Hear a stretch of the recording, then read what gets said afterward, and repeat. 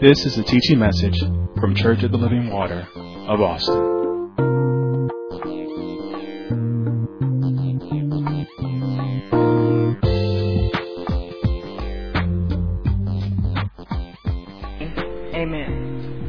Amen. So tonight we're going to continue on understanding spiritual warfare. And my part of this is prayer. So my teaching will be on the importance of prayer. So let's go ahead and let's turn over to Ephesians chapter 6. And we're going to just start off reading some verses that we've been reading the last few weeks. We're going to look at Ephesians chapter 6. We're going to start at verse 10, and tonight we're going to read through 18. So it says, verse 10, Ephesians 6 and 10. Finally, my brethren, be strong in the Lord and the power of his might. Put on the whole armor of God, that ye may be able to stand against the wiles of the devil. For we wrestle not against flesh and blood, but against principalities, against powers, against the rulers of the darkness of this world, against spiritual wickedness in high places. Wherefore, take unto you the whole armor of God, that ye may be able to withstand in the evil day. And having done all to stand, stand therefore, having your loins girt about with truth, having on the breastplate of righteousness, having your feet shod with the preparation of the gospel of peace, above all, taking the shield of faith, wherewith ye shall be able to quench all the fiery darts of the wicked, and take the helmet of salvation and the sword of the Spirit, which is the word of God. Praying always with all prayer and supplication in the Spirit, and watching thereunto with all perseverance and supplication for all saints. So, we've been talking about understanding spiritual warfare for months now. What preceded that was teaching on the Holy Spirit. And if you have put it together, you realize that you had to understand the teaching of the Holy Spirit to flow into understanding spiritual warfare. It's all the same message, people. It's just given in chunks because we can't sit here that long and teach. So tonight we want to look at prayer. First thing I want to talk about though is verse 10. There it says, "Finally, my brethren, be strong in the Lord and the power of his might." Notice that we're supposed to be strong in the Lord, not in ourselves. Now, we are to be strong. We're not to be weak, but our strength and our power and our might comes from God. So, we have to make sure that we are always relying on the power of God whatever we do. Let's read. We're going to focus on, my section here is going to focus on verse 18. So let's read verse 18. It says, "Praying always with all prayer and supplication in the Spirit, and watching thereunto with all perseverance and supplication for all saints." So the goal of this teaching tonight, or my teaching, is to explain the importance of prayer in spiritual warfare and learn how to use prayer effectively. So what I'm planning on doing, usually, I give you guys a goal and then I give you some objectives and kind of go through that. This time what I'm going to do is we're just going to break down this verse. We're just going to look at this verse, and I know you're like, "Sister Casteel, that's just a few words." But let me tell you, we're going to look at this verse, we're going to look at it in depth, and we're going to learn the importance of prayer in spiritual warfare, and we're going to learn how to pray effectively. Because it's one thing to just say some words and have a posture of prayer, but it's another thing to have an effective prayer life. So, what we're looking at is verse 18, "Praying always with all prayer and supplication in the Spirit, watching thereunto with all perseverance and supplication for all saints." So, what we have to understand is our warfare is spiritual. So, we need spiritual protection. We need spiritual guidance. We need spiritual eyes to see and spiritual ears to hear. We see with our natural eyes, we hear with our natural ears, but our warfare is spiritual. So that's not going to give us what we need to be effective. So we can't allow our natural senses to lead us or try to protect us in this spiritual warfare. We're going to come up lacking.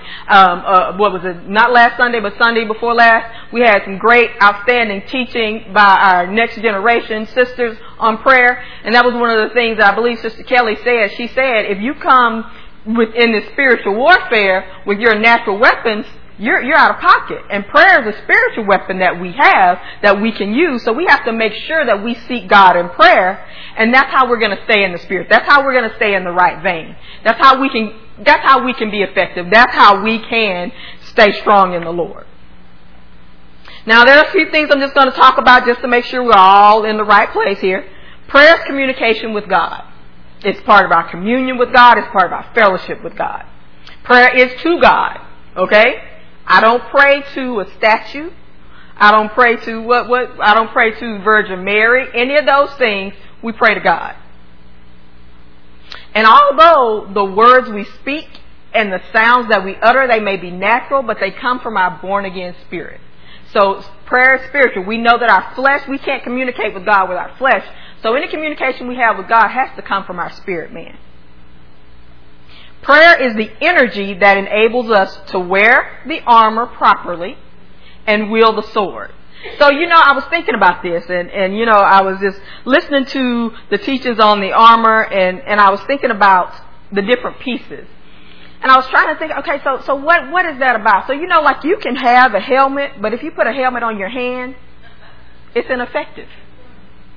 You can have a shield, but if the shield is on the ground and you walking on it or sliding on it, them people slide down, on the ice and trying to beat, the shield is ineffective. You can have a sword, but if you don't know how to use it, you're going to get beat. So we need prayer to show us how to use these spiritual weapons that we have. We cannot do these things without the power of God. And we release the power of God through prayer. It's the energy that we have to wear the armor properly and wield the sword. Prayer also releases the power of God in our situations and our cares. When you think about that God is all powerful, and that when we pray to Him, it releases that power, think about what a great opportunity we have in prayer. What a great tool God has given us. What a great weapon God has given us. But sometimes I think we take prayer for granted, or we don't really use it to its fullest. That's why I said we want to learn how to use prayer effectively. Prayer is also a work, or it's a labor, because it brings to pass the desire of God in the earth for you and for other people. If you look in back in verse 18, it says, with all perseverance. That means to keep going, not to stop. So prayer is labor. We don't stop in our prayers. We continue in our prayers. Prayer is preparation for God's work. It's God's work, so He's going to give us instruction, so we have to communicate with Him to get that instruction. So we have to make sure we have the proper attitude and the proper mindset when it comes to prayer. So those are just some things I'm going to say. We're going to just kind of set the stage about prayer. And now we're going to talk about praying always. So, that first verse there, 18, first part says, praying always. So you look at the word always, and you're like, that means all the time, right? So if we're supposed to be praying always, right now I'm here, am I praying? No, I'm not. Are you praying? You might be praying a little bit under your breath, like, Lord, hurry up, tell her to hurry up. Me not. But anyway, that's not exactly what that always means. It means perpetually, in a way that never ends or changes. It's continually, consistently, habitually, never without constant open contact. I think those are my words, that part. Never without constant open contact. The other ones I found, I looked in some different places, and these were perpetually, all those other ones. But that's what, when I read those, I thought, that's never without constant open contact. So our prayers are to be perpetual. That's in a way that never ends or changes. It's continual, it's consistent, it's habitual, and we're never without constant open contact with God. That's who our prayers are to, is with God. So, when we say that, prayer is supposed to have a fixed position in our lives. So when we look at that perpetually, in a way that never ends or changes, that means that no matter what is going on in our lives, we are to pray. No matter what the situation is, we're to pray. No matter what endeavor we're undertaking, we're to pray. It's supposed to be fixed in our lives. You know, when you think of a thing that is fixed, that is set, okay, here's an example, like the Statue of Liberty. Statue of Liberty is fixed in that place. It is not going to move. Better yet, let's say a mountain, because that's something that's really, a really big mountain. What's the one that I always say? Mount Everest. Mount Everest is fixed. That's the way prayer is supposed to be in our lives. There shouldn't be anything that moves prayer from our lives. Now, we may change, but guess what? Prayer is still in that fixed, center of our lives. So prayer should never move. Prayer should be at the heart and the center of everything we do. If it's not, you're not always in constant contact with Him. So we always have to remember, prayer, fixed, always, it's continuous, habitual, it's your habit. You know, you think about the things you do on a daily basis. Think about when you wake up in the morning. Most of us have habits that we always do. There are certain things you do when you wake up in the morning. That's the way prayer should be. Prayer should be like breathing. Like I have to do it. Not only do I have to do it, but I get to do it. Go over to John chapter 15.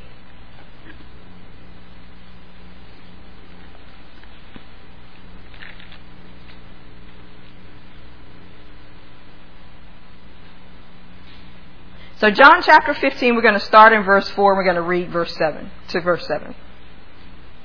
John 4 says, "Abide in me and I in you, as the branch cannot bear fruit of itself except it abide in the vine. No more can ye except ye abide in me. I am the vine, ye are the branches. He that abideth in me and I in him, the same bringeth forth much fruit. For without me ye can do nothing. If a man abide not in me, he is cast forth as a branch, and is withered, and men gather them, and cast them into the fire, and they are burned. If ye abide in me, and my words in you, ye shall ask what you will, and it shall be done unto you." So, verse 7 is really what I want to focus on, but I wanted to give you a little prelude in there. We have to abide in the vine, which is Christ. And if we ask what we will, if we abide in Him, and His words abide in us, we can ask what we will, and it will be done. So when we go to God in prayer, when we ask, He's going to do it. He already told you right there. There's an expectation that He already set. You ask, I'm going to do it. So prayer is power with God. It releases the power of God in your cares and your situations. So therefore, when we pray, our prayers should be useful, they should be purposeful, they should be beneficial. Now, the reason I say that is that we don't need to, like I was talking earlier about opportunities, when we pray, we don't need to have wasteful prayers. Does that make sense to you? I want to try to explain it to you. Let me think of a good way to explain it. If whatever you ask God, if you abide in Him and He abides in you, when you go to Him in prayer, we got to be praying according to His purpose and His will. We have to be seeking Him out. We're not going to... Here's a good example. I don't have to pray and ask God if I need to come to service. That's not purposeful. It's in the Word, right? Better yet, y'all ask that because they're like, yeah, we know that. I don't have to pray and ask God if I have to come to the Women of Covenant Fellowship. It's not at the church. We're just going to eat. I don't have to pray and ask God if I'm going to the Women of Covenant Fellowship. Because the Word says, forsake not the assembling of yourselves, right? So we have to be on purpose. We have to look for what God is doing, not what we are doing. So when we're looking at spiritual warfare and everything that we've looked at in spiritual warfare and this that we're talking about tonight, this is not about what you are doing. This is about what God is doing and what you are doing in His will. So if you're thinking that this lesson is going to start teaching you how to pray and get you a house, get you a better job, change your marriage, get you a husband, whatever, let me tell you, you're in the wrong room. You're in the wrong room. Now you can change your mind real quick and flip the switch and get in the right lane, because we're talking about getting the Word and the will of God accomplished in the world in this earth. That's what this is about. This is not about all those other things that we think about. It is not that God doesn't care about those things. He does. But what He's telling us, especially here at Church of Living Water, is that is not your priority. My will is your priority. Get on that first. Get on that. Make that happen. When you're praying, pray purposefully. Pray for the benefit of the kingdom. And then later on, once you get your head right, we can talk about these other things. But we have to make sure that when we pray, that we're praying the will of God. That we're not just being out there doing silly stuff. So one of the critical components of prayer is trust in God and faith in Him. So when we go to God, Prayer releases the power of God, right? So if I'm going to God asking Him for something, it must be something that I don't have, right? Must be something that I don't have the power to get. Must be something that He said, or at least I should, believe that He's going to give that to me. I have to have faith that God is going to give it to me. I have to have faith when I go to God. If not, I'm just talking. I'm just wishing. So we have to have faith in God. We have to trust Him. And when we have trust in God, there comes an expectation. So in our prayers, there should be an expectation that the answer is going to come. So here's a good example. So we come to corporate prayer on Saturday and we pray, right? We all come to corporate prayer on Saturday. If we don't, come on Saturday, and guess what? You'll be next week. So when we pray for our nation. We pray for our pastor. We pray for our ministers. We pray for our children. We pray for people who are in this ministry. We pray for people who used to be in this ministry, that they get wherever they're going to be. They're supposed to be. So when we see these things come to pass, we shouldn't be surprised. Why are we surprised when we see somebody who was not coming to service and now they're coming to service and they are excited about the Word of God and they're committed? Why are we excited? We should be happy. We should be excited, but we shouldn't be surprised. We shouldn't be surprised because guess what? We prayed for it. Did you not expect God to do it? Were you just like, oh, I'm just going to come to prayer on Saturday. I like hanging out with all these people. I like to say these words. No, when we pray, we go with an expectancy that God's going to do what He said He's going to do. Right? Go back over there to verse 7 in John chapter 15. If ye abide in me, and my words abide in you, ye shall ask what ye will, and it shall be done. So when we pray, we have faith. That faith gives us an expectation. So if when something that you prayed for happens, if you're surprised, check your faith. Did you think God was were you just wishing that God would do that? Or did you really have faith that He was going to do it? Because if you have faith that He's going to do it, you're expecting to see it. You don't know when because you don't know God's timing, but you are expecting to see that to happen.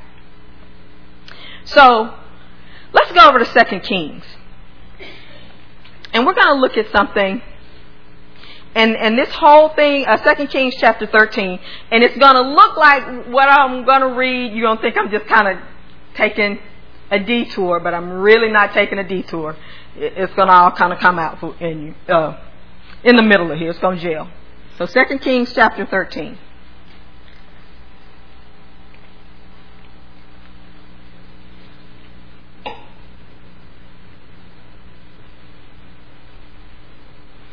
Second Kings chapter 13. Now, I'm going to read verses 14 through 19.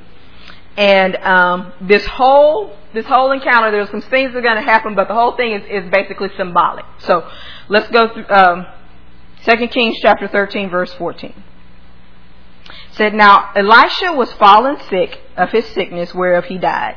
And Joash, the king of Israel, came down unto him and wept over his face and said, O my father, the chariot of Israel and the horsemen thereof.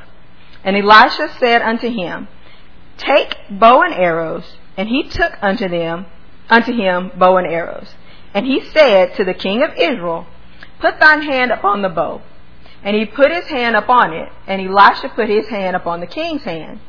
And he said, Open the window eastward. And he opened it. So Elisha told the king to open the window. The king opened it. Then Elisha said, Shoot.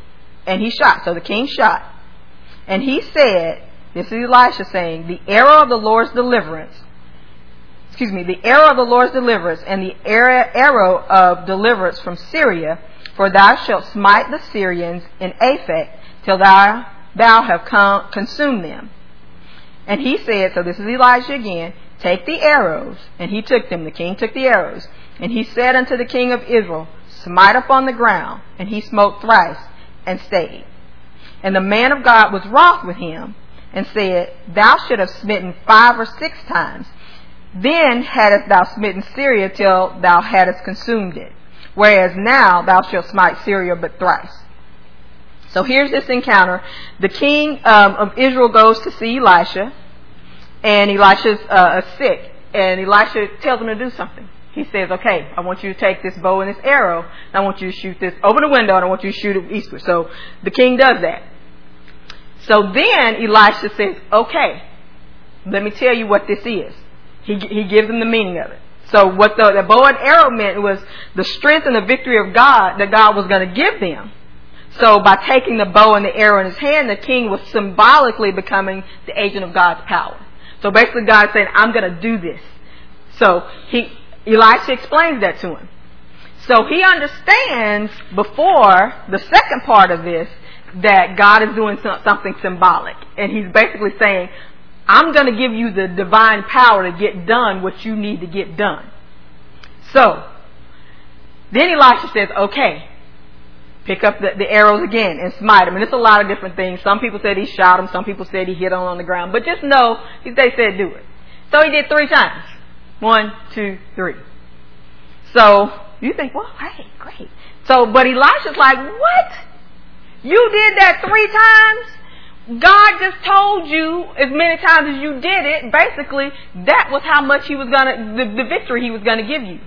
So Joash said 1, 2, 3 and said, oh, I'm good. I'm good with that. That's fine. That's all I need. But Elisha was like, God was willing to do whatever you did. And there you are, and all you did was 3 times.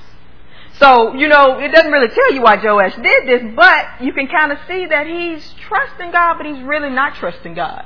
For whatever reason, maybe he thought, God saw my heart. He saw the stuff that I did. Is he really willing to do this for me? Maybe I should just do 3. I shouldn't really ask for what I want. But what he did, it shows that he really didn't trust God fully. It also shows that he limited God. He limited God. We have a limitless God. And at that point, he limited God. So that's why Elisha was like, what did you just do?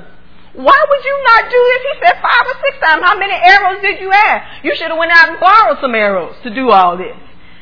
But Joash in his mind was just like, well, I thought 3 was enough. I didn't really think about it like that. And sometimes that's what we do. We have a limitless God, but we put limitations on it. We come in and we think because of our past or because of what we have or what we don't have, we think God is not going to use us. So we come in or we have some situations and we think the situations happen because of something we did. And we don't feel like we can talk to God about that. We don't feel like we can go to God with that. So we limit God in our situations, and things that he wanted to demolish in our lives are still there because we didn't go to him like we should have. And that's the lack of trust, and that's the lack of faith that we think is okay because we came to God. God, I pray and I talk to you and I come to prayer and I do all these things, but there's still just these other things that you're holding on to that you don't think God's willing to help you with. But we can't do that. Like I said, God is limitless. But our lack of trust and our lack of faith in him limits him. You have to understand, I think Sister Hill said something, you don't know what where God is taking his ministry. And guess what? If he's taking Church of Living Water, he's taking you. You're in here. So it's not like whatever God is going to do, he's just wanting you to be a spectator. He's saying, okay, you take the bow, shoot it. How many you got? Do that. Do that. Trust God and see him work. So with that said, we can't use prayer as a last resort. We can't just, sit around and try to, well, God, I don't want to really bother you and ask you about that because I know you're so busy and, you over there, you taking care of these world problems and people over there hungry and there was an earthquake. That's really what you're doing. You're thinking, Sister Casteel, that's you being silly. Okay. But when you don't go to God with those things, that you're limiting him. You're using him as your last resort. You're trying everything else, and then you say, well, now I'll go to God.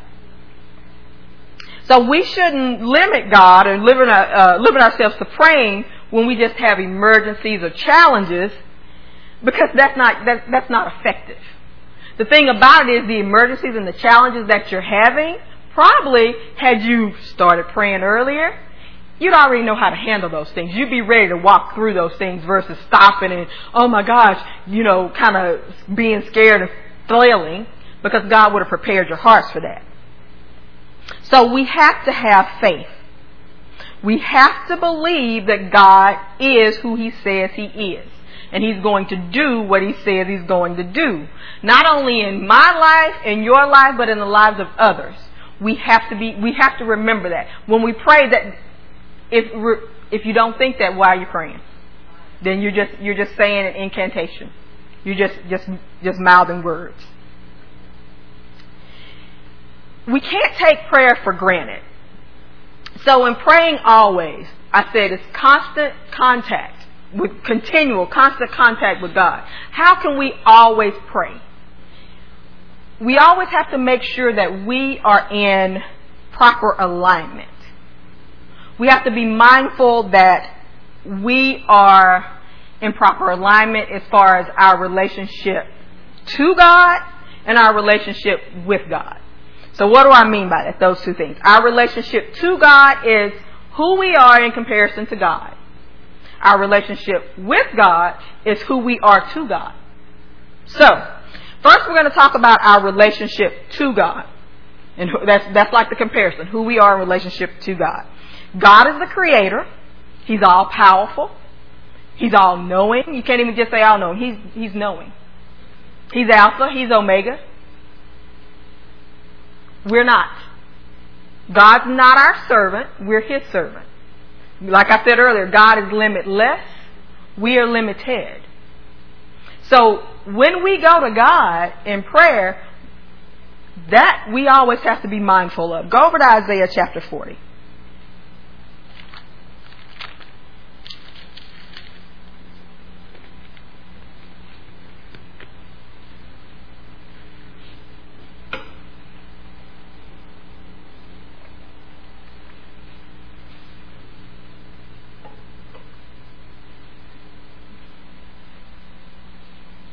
Isaiah chapter 40, we're going to start at verse 21 through 26.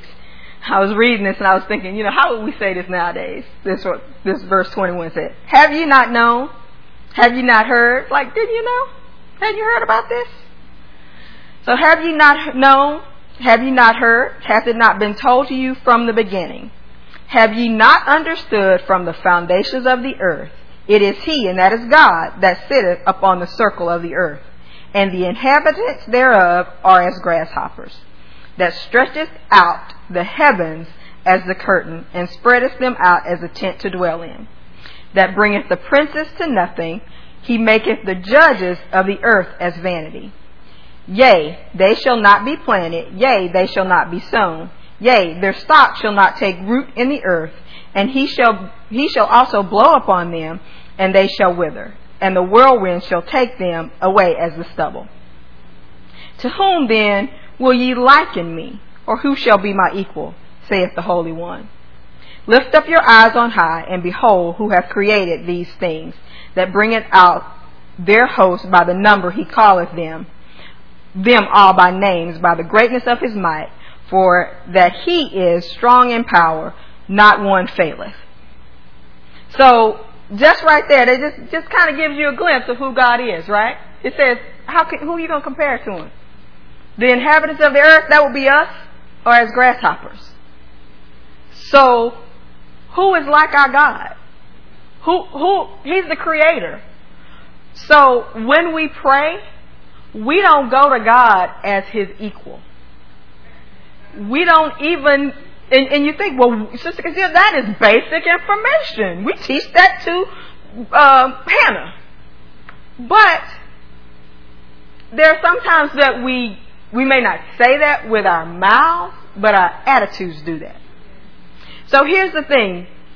We don't go to God and vent and then go do our own thing. So I was thinking about this, and I was thinking about this situation at work. There's this guy I work with, and he's kind of a newer guy. He's younger, and he hadn't been doing the job very long, and he was in this situation. It was not a good situation. Like he needed some decisions to be made, and he couldn't go further until the decisions were made. So the person he was talking to couldn't make the decision, so they had to go talk to their boss and their boss's boss. So that person had kind of pushed it up, but the boss's boss and the boss were just kind of being lackadaisical about it. So some weeks went by, and the younger guy I worked with was a little frustrated. So I heard him over there typing. He was typing away, typing this email. So he calls this other lady over, and she's more of a senior person, not necessarily his boss, but somebody who would give him counsel. And he said, read this email. And she read it, and it was to like my boss or his boss's boss, all the bosses. And it was not worded properly. You know, not something that you low on the totem pole. You don't talk to these people like this, you know. So he said, will you read this email? So she was reading it, and she said, well, you know, you probably want to, boom, he hit the send button. Yeah, so he hit the send button. And she was like, okay. Exactly. So now, I mean, it was on after that. I mean, let me tell you, it was on. It's still on. That was months ago. He's still reaping the benefits of that. But I give you that example to say that's what we do with God. We come in, and you know what? At Church Living Water, we are taught very well. We are taught very well. So you remember we did that whole long teaching of prayer. So we got all the prayers, we got all the scripture, we got it lined out. We done studied it out in the Strongs, we done read it in the thing. We know all about it. We got it written down. We got it saved everywhere. We know the words to pray. So we come in and we pray, and then we say, God, thank you. You are faithful. And we wait a day. And then we go do what we want to do. So basically what you did was you just came to God to vent, right? You acted like, well, God, let me tell you what's going on. And I know you're all powerful. And you said, God, you want every man to be saved. And so I'm praying and da-da-da-da-da. And then you want this to happen and that to happen. And I see it in your word. And you say it in the scripture. You got the Greek. But then you go to God with that. And you don't wait on his answer. You don't wait for him to tell you what to do. You just go act. You just go act. You just do what you want to do. That is acting like you're God. So why are you even going to God if you're going to do what you want to do? You can say it at time and just go and do what you want to do. But the thing about it is, when you do that, you'll put it under the guise of, well, I talked to God about it, so it has to be right. No, it's not going to be right. Because God didn't tell you to do that. You told yourself to do it, and to make yourself feel better, you quoted some scripture, you bowed your head, and maybe you was here on Saturday morning, but whatever you did, you said it was prayer. You put it in a prayer box, like a gift bag. You acted like it was gift, but it was nothing. So that's how we do when we act like we're equal to God. We go to God, we tell him all these things in prayer, we have the posture of prayer, but our heart is not praying. Our heart has already decided what we're going to do, and we just want to wrap it around something religious so we feel better about it. So in the attitude of prayer, we have to understand and accept. It's one thing to understand something. Like you know, I'm not real big on like science and all that stuff. So like I understand that gravity, what goes up must come down. I accept it, because if I jump up, I'm going to come down. So in prayer, we have to understand and accept. That means in my heart, I have to accept it. I can't act like anything different. That's what I mean by accept. It means not only to know it, to have wisdom or knowledge of it, but also have wisdom on it, how to act on that. So I have to understand and accept that I don't know anything. It's a humbling experience, but it's a freeing experience. That song, Leaning on the Everlasting Arms, that means you're safe and secure. Just lean on him. Just let it go. And I think, lay my burden down. Lay the burden down of being smart or knowing something. Just say, God, I don't know. Because he knows. You don't have to. So if he does, he's going to give you what you need. So God knows, he understands, he sees, and that's the reason you're praying. You don't have to go. You have to go to God in humility. That's the thing. When you can let go of all your pride and your self-importance, then you can go to God humbly like a child. And you can just ask, and you can say, God, you know, here it is. I don't know. God, I don't know. I thought I knew, and I would like to say I'm that smart, but I'm not. And you know what? God is like, that's what I need you to do. Now, I can work. So prayer always springs out a sense of need. So once again, we're going to God because we need him. And we believe that he's going to do what he says he's going to do. Go over to Hebrews chapter 11.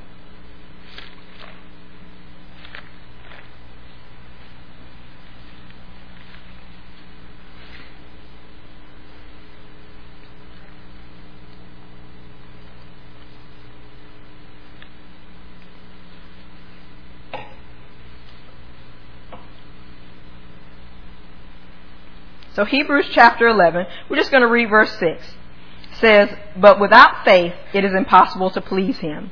For he that cometh to God must believe that he is, and that he is a rewarder of them that diligently seek him." So when we come to God, we come in faith, and we believe that he is who he is. We are not God. We acknowledge that, and that he's a rewarder of them that diligently seek him. So we're going to diligently seek him because he said what he's going to do. We believe who he is. So when we don't recognize our relationship to God, we'll be arrogant and we'll be prideful. Now, once again, you have to check your heart on these things. You may come in here and you may be the sweetest person and yes ma'am, no sir, whatever to everybody, and it doesn't seem like you're arrogant and prideful, but arrogance and pride, that starts in your heart. So if you're going around, you're going to God, and you're once again, you're going through the motions, the posture of prayer, but then you're doing everything that you want to do, that's arrogant. That's prideful. You're not doing what God is saying doing. You're not humble. You're saying you're equal to God. Actually, I don't even know. You're just saying maybe you're above God. You're like, hey, I'm doing my thing, God. You jump in with me.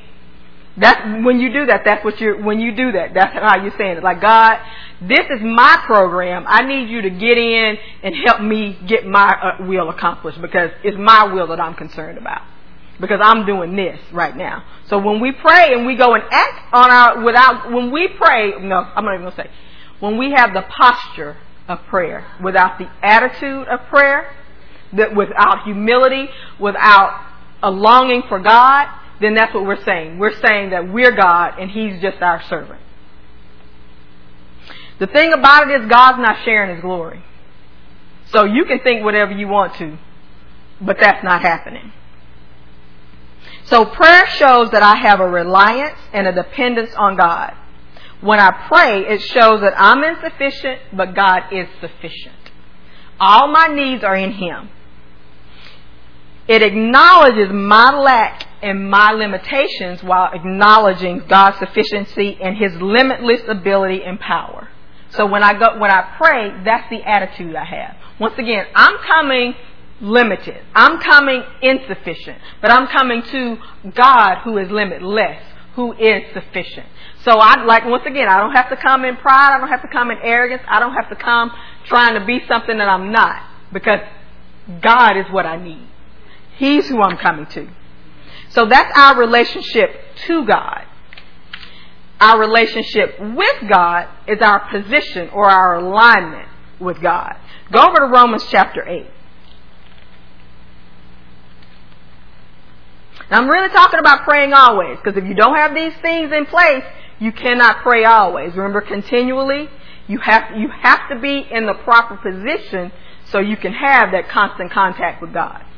So Romans chapter 8, we're going to read verses 14 through 17. For as many as are led by the Spirit of God, they are the sons of God. For ye have not received the spirit of bondage again to fear, but ye have received the spirit of adoption, whereby we cry, Abba, Father. The Spirit itself beareth witness with our spirit that we are the children of God. And if children, then heirs of God, and joint heirs with Christ, if so be that we suffer with him, that we may be also glorified together. So flip over to Ephesians chapter 2.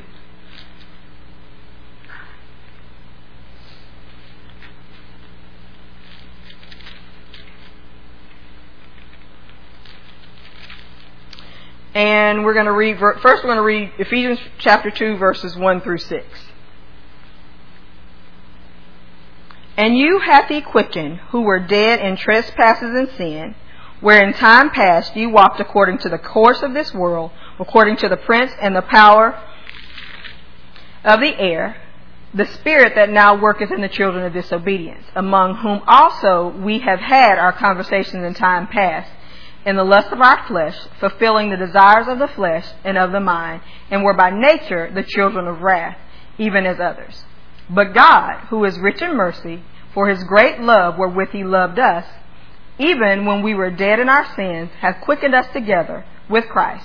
By grace ye are saved, and have raised us up together and made us sit together in heavenly places in Christ Jesus. So skip down to verse 18. We're going to read verse 18 through 22 in the same chapter. For through him we both have access by one Spirit unto the Father. Now therefore ye are no more strangers and foreigners, but fellow citizens with the saints, and of the household of God, and are built upon the foundation of the apostles and prophets, Jesus Christ himself being the chief cornerstone, in whom all the building fitly framed together groweth unto an holy temple in the Lord, in whom ye are also builded together for a habitation of God through the Spirit. So these two passages of Scripture that we looked at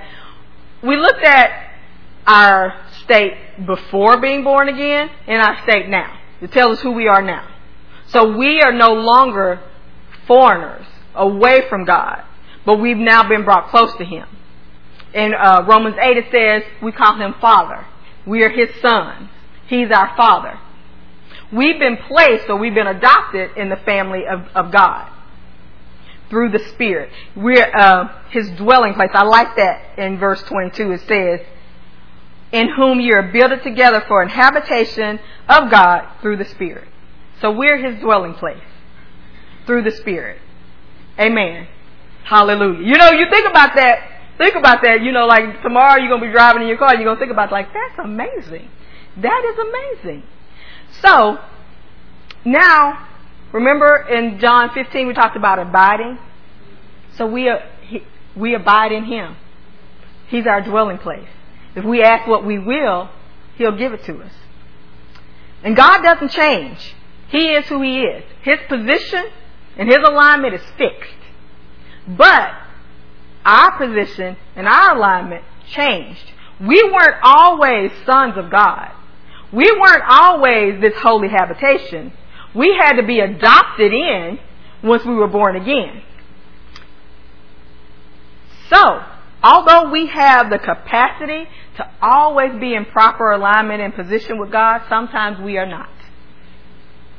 If we're not in proper position, if we're not abiding, then our asking, we can ask, but the condition that in asking has not been fulfilled. Go over to Psalms chapter 66.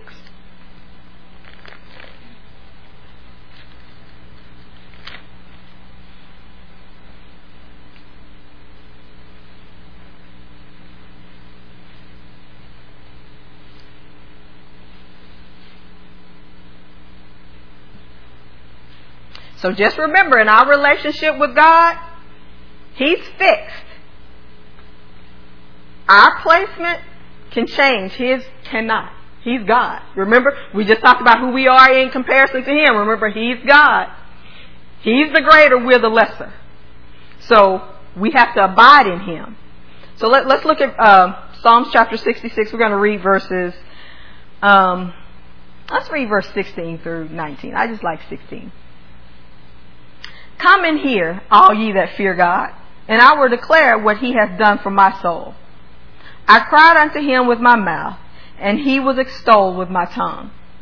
If I regard iniquity in my heart, the Lord will not hear me. But verily God hath heard me, and he attended to the voice of my prayer. So the scripture just told you right there. So if you have regard iniquity in your heart, God won't hear you. So what is iniquity? So I looked it up. We kind of know what it is, but I don't want to take anything for granted. It's wickedness. It's vanity. It's sin. And it says if we regard it in our heart, if we have sin in our heart, if there's something we know we're doing and we're just going to hold on to it, God's not hearing that prayer. That attitude, we just talked about that attitude of thinking that you know best, not having that arrogant attitude. If you know when you have an arrogant attitude, you know you do. Now come on. God's not hearing that. When you have sin in your heart, you can say all the right words. You can have the correct physical posture. You can, like I said, you can have all the scriptures lined out, but God's not hearing that prayer. If you have sin, you have resentment, rebellion, selfishness, all those things in your heart, God's not hearing that. And you know, you think about rebellion and you think about big stuff. I'm talking about little stuff. You know, little stuff, just don't bring drinks into the sanctuary. And you got a big gulp in here. I put it in my purse, Sister Casteel, and I zipped my purse. Rebellion. And you're wondering why God's not hearing your prayer. Sometimes it's just little things that maybe you need to check out. Because it just said here, there's iniquity in your heart, God's not hearing you. Go over to Isaiah 59. Yeah, that's where we go.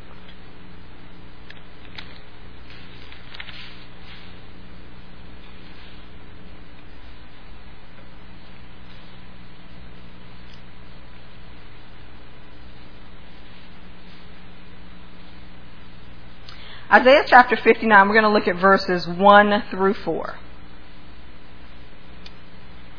It says, Behold, the Lord's hand is not shortened, that it cannot save. Neither is his ear heavy, that it cannot hear. But your iniquities have separated between you and your God, and your sins have hid his face from you, that he will not hear. For your hands are defiled with blood, and your fingers with iniquity, and your lips have spoken lies. Your tongue has muttered perverseness. None calls for justice, nor any pleadeth truth. They trust in vanity and speak lies. They conceive mischief and bring forth iniquity. So the thing about it is, God is still God. God is who he said he is. He's doing what he said he's going to do. But you're not seeing the power of God in your life. Maybe you need to check your heart. His strength hasn't been diminished, but that attitude, that heart that you have, it's limiting him because he can't work with that. I keep thinking about the things that we're hearing as we're being taught, the things that we're hearing throughout. And you keep hearing about your heart. You keep hearing about the things that we're harboring, the things that we're holding on to, and we just really have to let God deal with those things. The thing about it is, we have to make sure that we're always in proper alignment. So with that said is we can't sit around and think that we don't have any sin. That we don't have things that God is not working on, wants us to work on. When we believe that goes back to being arrogant, that goes back to being prideful, that goes to being puffed up. All of us are works in progress. We're striving for perfection. We haven't reached there. The thing about it is you have to keep striving. You have not attained. None of us have attained. God is still telling all of us something to work on. So that's what he's saying. You look in your heart. I'm telling you to do this. I'm telling you to do that. And you're turning a deaf ear to me because you think all the other things that you've done well, I'm fine with. But God is saying, no, I need you to check your heart. Because there's some stuff in there that I need you to handle that you need to get with me about. That's what he's asking us to do. He's saying, humble yourselves. Come to me and let's talk about these things. Because your heart and your attitude, they move you out of that alignment. They take you back to the place where you once were. Yeah, maybe you're not doing the things that you did before you were born again, but your heart is that same heart. You have that same heart of disobedience. You have that same heart of rebellion. You're going to do what you're going to do. You got all that hatred in your heart. I was driving here, and this guy was in front of me, and he was just going really slow, and he we were trying to go through a yellow light. He stopped under the yellow light, and I was just like, oh, God. And I couldn't say nothing because I said, what if that man's going to church? What if he's coming out of church tonight? Now, years ago, I would have been like, dude, I might have rolled my window down. But why would you do that? But that heart is there. That heart, you can always go back to that heart. Now, I could have let that go. In my heart, I could have still been mad at him when I drove up here. But the thing about it is we always have to check our heart. And that's what I remember. I came back to the teaching of how you acting in traffic. And I said, there it is right there, God. Okay. I see what you're talking to me about. And it's just those things that we always have to be mindful of. We can't assume that, you're not an adulterer, you're not a fornicator, you're not stealing, you're not doing any of those things, but there may be some things that God wants to talk to you about. He may want you to pull aside and say, let's look at this. Let's look at this because right now I can't hear you because you got this sin, you got this rebellion, you got this resentment, this selfishness in your heart. So we have to make sure that we're in proper position and alignment with God, and we can't have any of that. We can't have any of that. Go to Psalms chapter 51. So we always have to check our heart, and we always have to check our motive. And we're always right in our own eyes. Like, just that example I gave. I was right. I would have been right to tell that man, dude, you cannot slow down under a yellow light when people are behind me. I'm going to get hit. In my mind, that's right to do. Because I can always justify it. So when I'm checking my heart and I'm checking my motives, I'm not using my standard. I'm not using the world's standard. I'm using God's standard.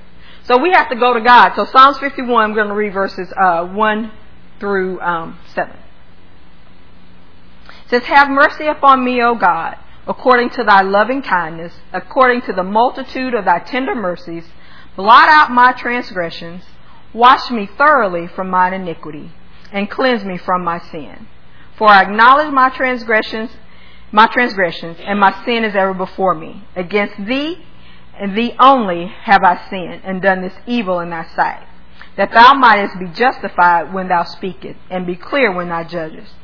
Behold, I was shapen in iniquity, and in sin did my mother conceive me. Behold, thou desirest truth in the inward parts, and the hidden part thou shalt make me to know wisdom. Purge me with the hyssop, and I shall be clean. Wash me, and I shall be whiter than snow. Really what I wanted to get to was that 6 and 7. Behold, thou desirest truth in the inward parts. We're really concerned about the outward parts. I think in the New Testament it talks about that. The outside is beautiful, but the inside is death. God wants truth in the inward parts. So these things that you have to deal with, you got to talk to God about. You got to talk to God, and you got to clear it up.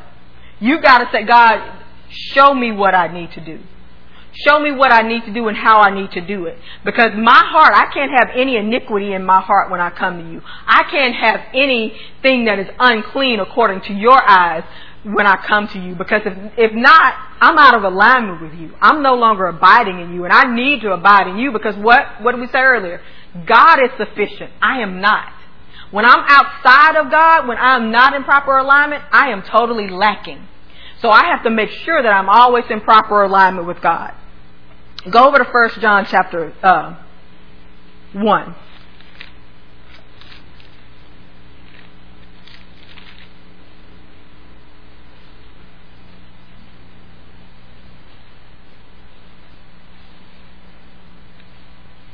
First John chapter 1, we're going to look at verses 7 through 9. But if ye walk in the light, as he is in the light, we have fellowship one with another. And the blood of Jesus Christ, his Son, cleanseth us from all sin. If we say that we have no sin, we deceive ourselves, and the truth is not in us. If we confess our sins, he is faithful and just to forgive us our sins, and to cleanse us from all unrighteousness. So, I like that because, I like verse 8. So if we say we have no sin, like you read verse 51, you're like, well, God, I'm cool. I'm fine. God, we all good. Oh, if we say we have no sin, we deceive ourselves and the truth is not in us. So if we confess our sins, when we looked over in Psalm 66, and I believe it was verse 18, when it says iniquity, that's that unconfessed sin. That's that little thing that you keep hiding. That little thing that you keep hiding, you think you're hiding from God. It's the thing that you keep pushing under the cover, that you keep pushing down, that you don't want to deal with. And God is saying, but I see it. I'm asking you to confess, and we can work this out. But you're like, God, I kind of want to hold on to it because I like it. That's my pet sin. I'm going to keep that with me. But God is saying, no. Why don't you just confess that to me? And then we can work this out. And you won't have that iniquity in your heart anymore.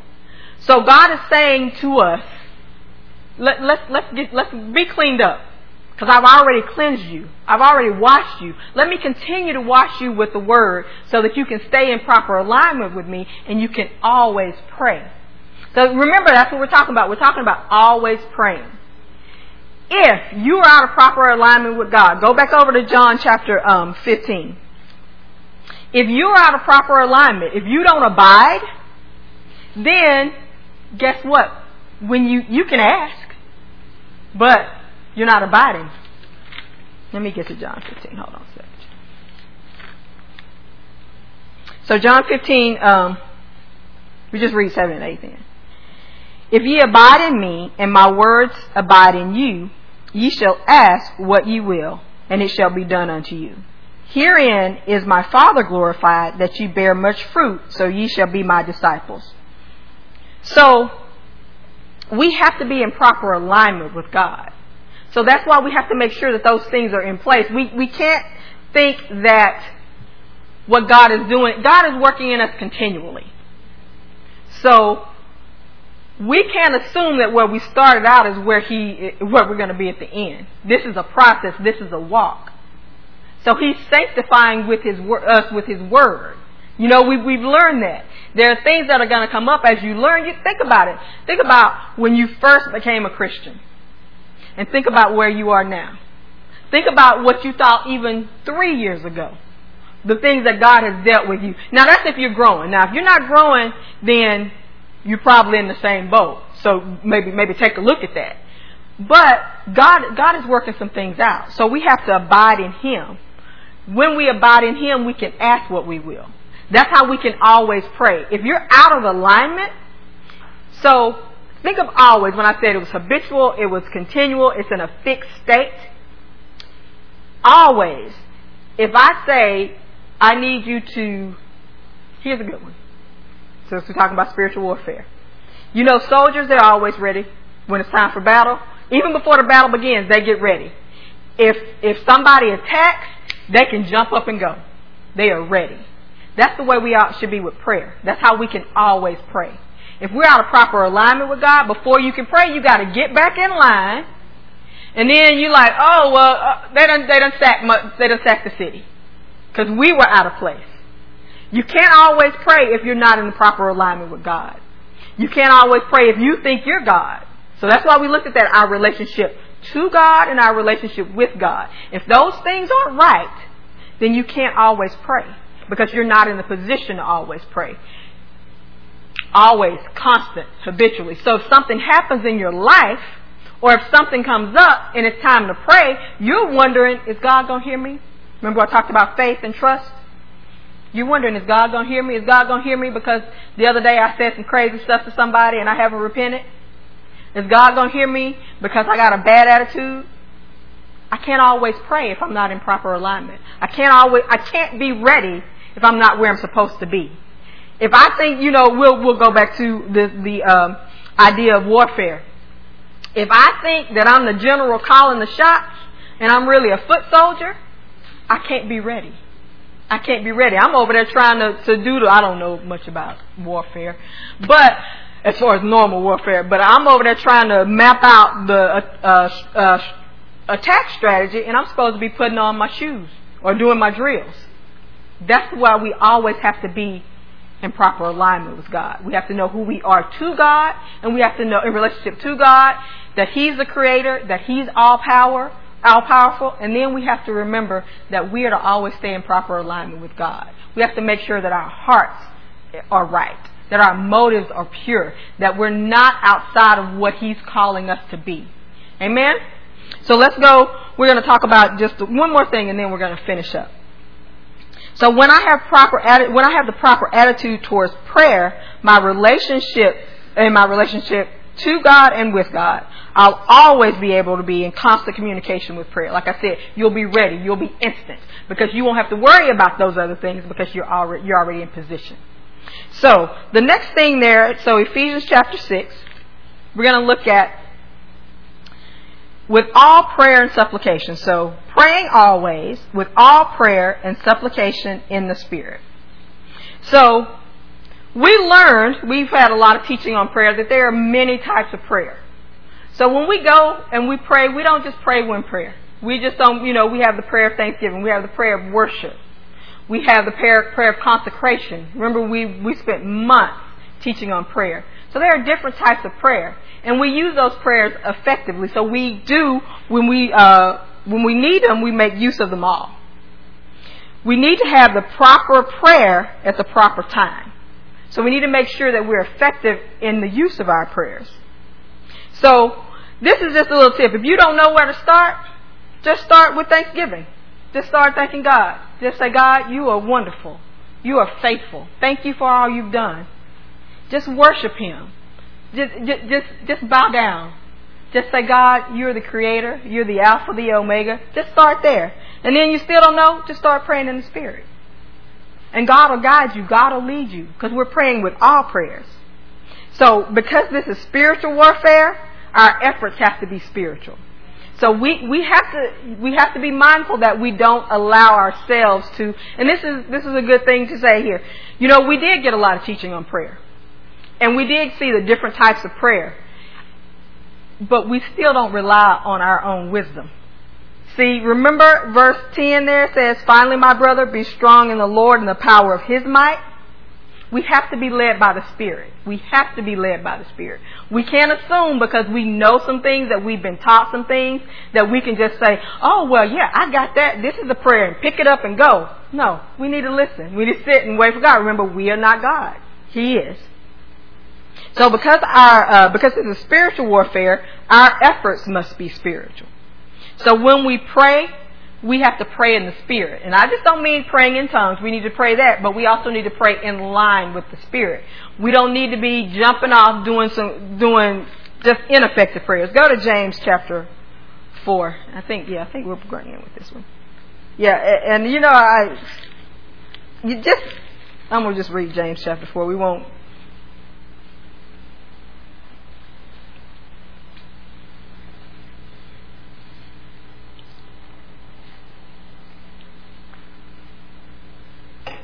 So James chapter 4, we're going to look at verses 1 through 10. It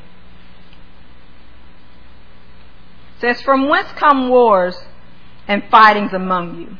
Come they not hence, even of your lusts that war in your members? Ye lust and have not. Ye kill and desire to have, and cannot obtain. Ye fight and war, yet ye have not, because ye ask not. Ye ask and ye receive not, because ye ask amiss, that ye may consume it upon your lust. Ye adulterers and adulteresses, know ye not that the friendship of the world is enmity with God? Whosoever therefore will be a friend of the world is the enemy of God. Do you think that the Scripture saith in vain, the Spirit that dwelleth in us lusteth to envy? But He giveth more grace. Wherefore He saith, God resisteth the proud, but giveth grace unto the humble. Submit yourselves therefore to God. Resist the devil, and he will flee from you. Draw nigh to God, and He will draw nigh to you. Cleanse your hands, ye sinners, and purify your hearts, ye double-minded. Be afflicted, and mourn, and weep. Let your laughter be turned to mourning, and your joy to heaviness. Humble yourselves in the sight of the Lord, and He shall lift you up. So when we pray, we have to make sure that we're not going to God with these carnal, selfish prayers.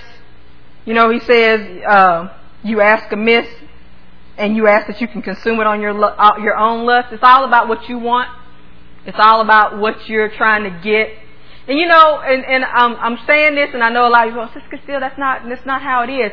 You know, once again, you can guise it really good. You can make it really religious. You can say, well, God, this is how it should be, and this is your will. But is that the will of God? What is your motivation behind that prayer? Is your motivation to have the will of God accomplished, or do you want something out of it? So we have to let go of our carnal and our selfish prayers and align ourselves and our requests with God's will. We have to have effectual, fervent prayers. The thing is, the enemy is fine with you knowing the proper mechanics about prayer. He is fine with you knowing what to say, how to say it, but he's not fine with you consistently applying what you know and have an effective prayer life. He's not fine with you making sure your heart is pure and that you have the proper alignment with God, and then going to God in a humble manner and asking God for His will. Now that's what He's not fine with. But now you can come in and you can have the big hardbound books, and you can have all those things, and you can say all the scriptures you want to, but if your heart is not right and you're not coming to God in the right way, then you're not having effective prayer. So we have to make sure that we're abiding in God, in Him, in Jesus, so that God hears our prayers. we have to make sure that we have effective prayers. That's what we want to do. In spiritual warfare, we don't really have time to let things slide. We don't really have time to be behind, because the thing about prayer is a weapon. Prayer is a weapon. It is a weapon that allows us to defend ourselves, but it's also a weapon of attack. So we're going to start talking about that next week. So with defense, let's think about football. With defense, you are stopping somebody from coming towards you. So prayer, we can stop, that's stopping the enemy. But it's also an offensive weapon. So we got to gain some ground, right? We were translated from darkness to light. There are other people that need to be translated from darkness to light. There are other people who need to know this gospel. And prayer is how that's going to start. That's how, remember, prayer is preparation for God's work. So not only is prayer defensive, but it's also offensive. And we have a great opportunity, and we have it is amazing. Prayer is amazing to me. I was studying this, and this is just amazing what God has given us in prayer. So let's be mindful of His Word. Let's be mindful of who He is, and let's be mindful of who we are to Him. And let's always check that. Let's check that. Let's remember that God is God, and that He's given us a great gift through salvation. Amen.